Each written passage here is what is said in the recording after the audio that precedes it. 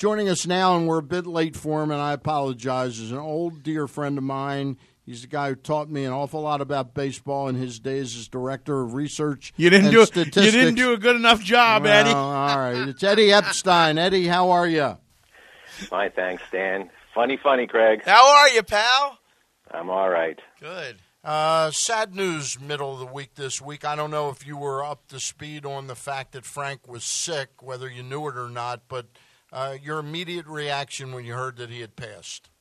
Well, I did know that he was ill. In fact, in my blog, I posted, tried to send him good thoughts, good wishes the week before he passed away. And then, weirdly, the day he died, my blog is mainly about cars, but the day he died, I posted a picture of the entire 1989 Why Not team, players and staff, and once again talked about Frank, and then heard the news. Obviously very saddened. Frank Robinson was my favorite player growing up in Baltimore. I had a poster of him, on the basement wall. And every once in a while, you might be fortunate, and your real life can exceed your dreams, because I later got to work with Frank Robinson, of course, with the Orioles, and he and I had a great relationship. If I may relate a little story along those lines, something I wrote in the blog. One day I was walking by his office and just stuck my head in to say hello, and I noticed a cap on his desk, a cap which I had never seen before, and the cap had the letters CR on it. So I asked Frank, Cedar Rapids? He said, no, Colorado Rockies. So I asked him, I go, are you going somewhere? He says, no, but if I do, I'm taking you with me. And you cannot imagine how that made me feel. That's pretty good. Yeah. Well, So. you were one of the smartest guys in any room back in those days, and I'm wondering, and one of the reasons I wanted to have you on, other than the fact I know you knew Frank very well and you worked with him, is you're the only person I really know to talk to about what that adjustment for him was like, because he was like the rookie coming into the front office with Roland and Doug Melvin already there, but Larry Lucchino gave him a meaningful position. Did he find it hard to fit in, or what was he like in those days? Frank was actually very easy to work with, but he was never afraid to express his opinion. Mm-hmm.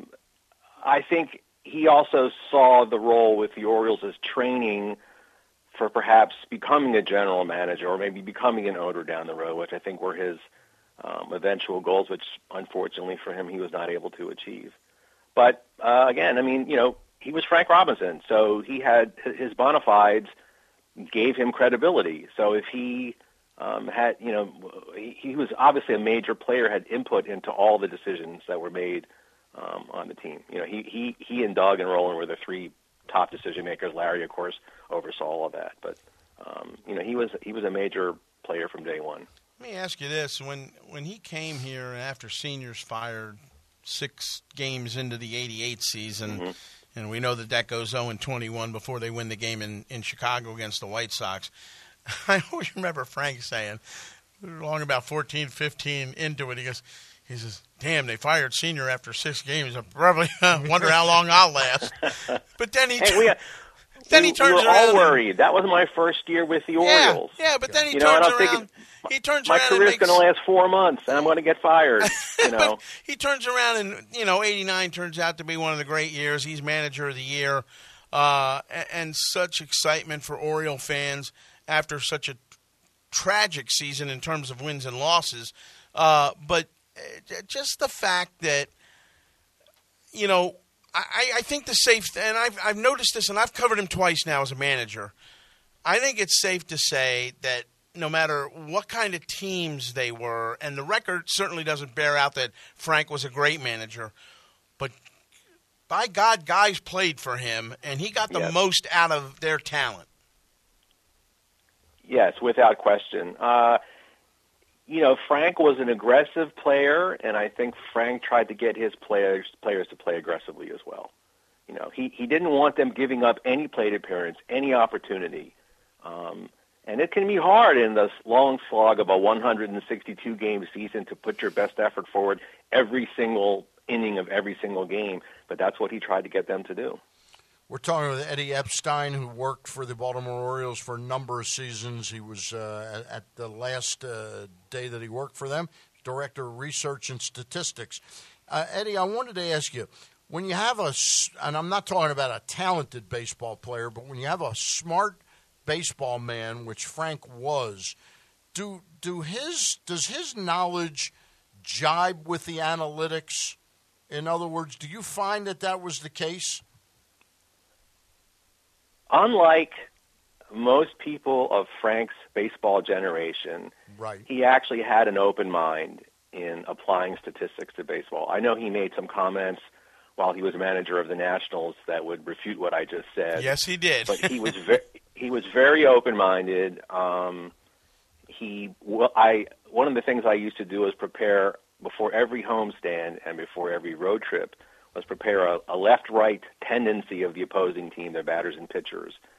And I don't want to get into another story, but all I can tell you is Frank told me it helped the team win games because he was willing to use the data, willing to use the information. Well, I'll tell you what, here's a great story. Nationals make their first playoff appearance and win the division in 2012. And that's a year that Mike Trout has a really good year, but it's also the year that Miguel Cabrera won the Triple Crown. Mm-hmm. So Frank comes back in the playoff series against the Cardinals, Game 3 at Nats Park, to throw out the first pitch.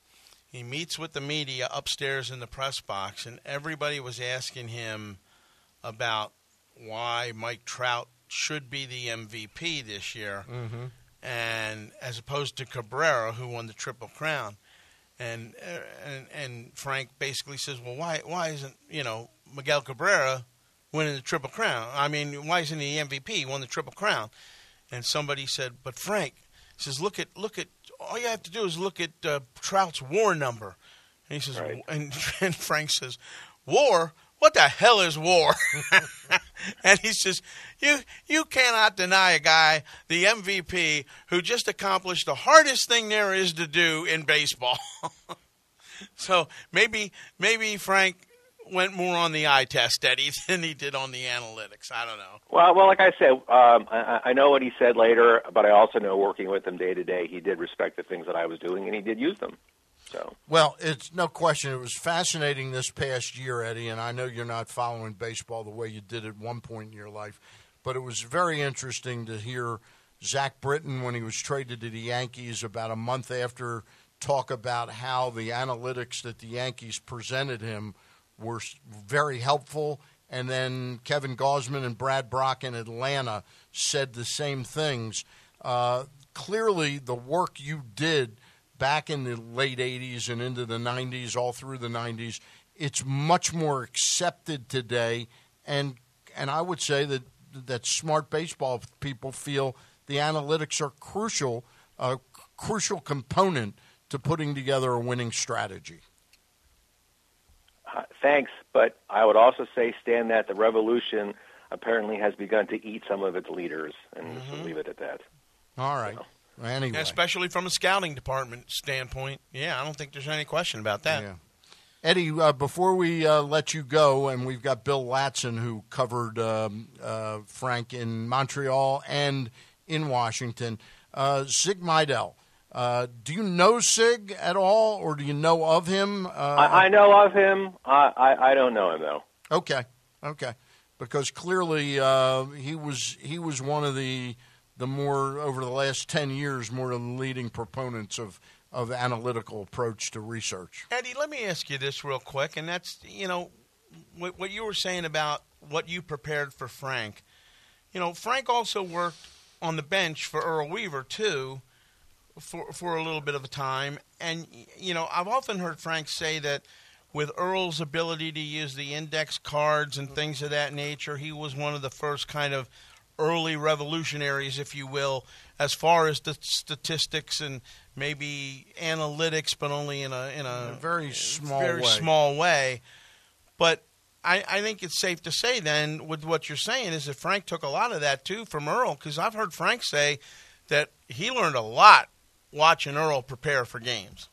Oh, no question. In fact, I remember one time I had a conversation with Earl Weaver in the dugout in 1985 when we were discussing players, and I talked about this baseball simulation I had written that could play an entire season in 2 minutes or whatever. And at first, he was a little bit sarcastic, but then when I started to tell him some of the results, he seemed very interested. Like, wow, that's, I didn't know that. That's very interesting. I think Earl's a really smart person understands they never know it all. Remember Earl's book, it's what you learn after you know it all that counts. Yep.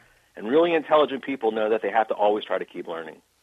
Eddie Epstein. Eddie Epstein, great to talk to you again. Maybe we can reach out to you again sometime, hopefully for not such sad reasons. All right?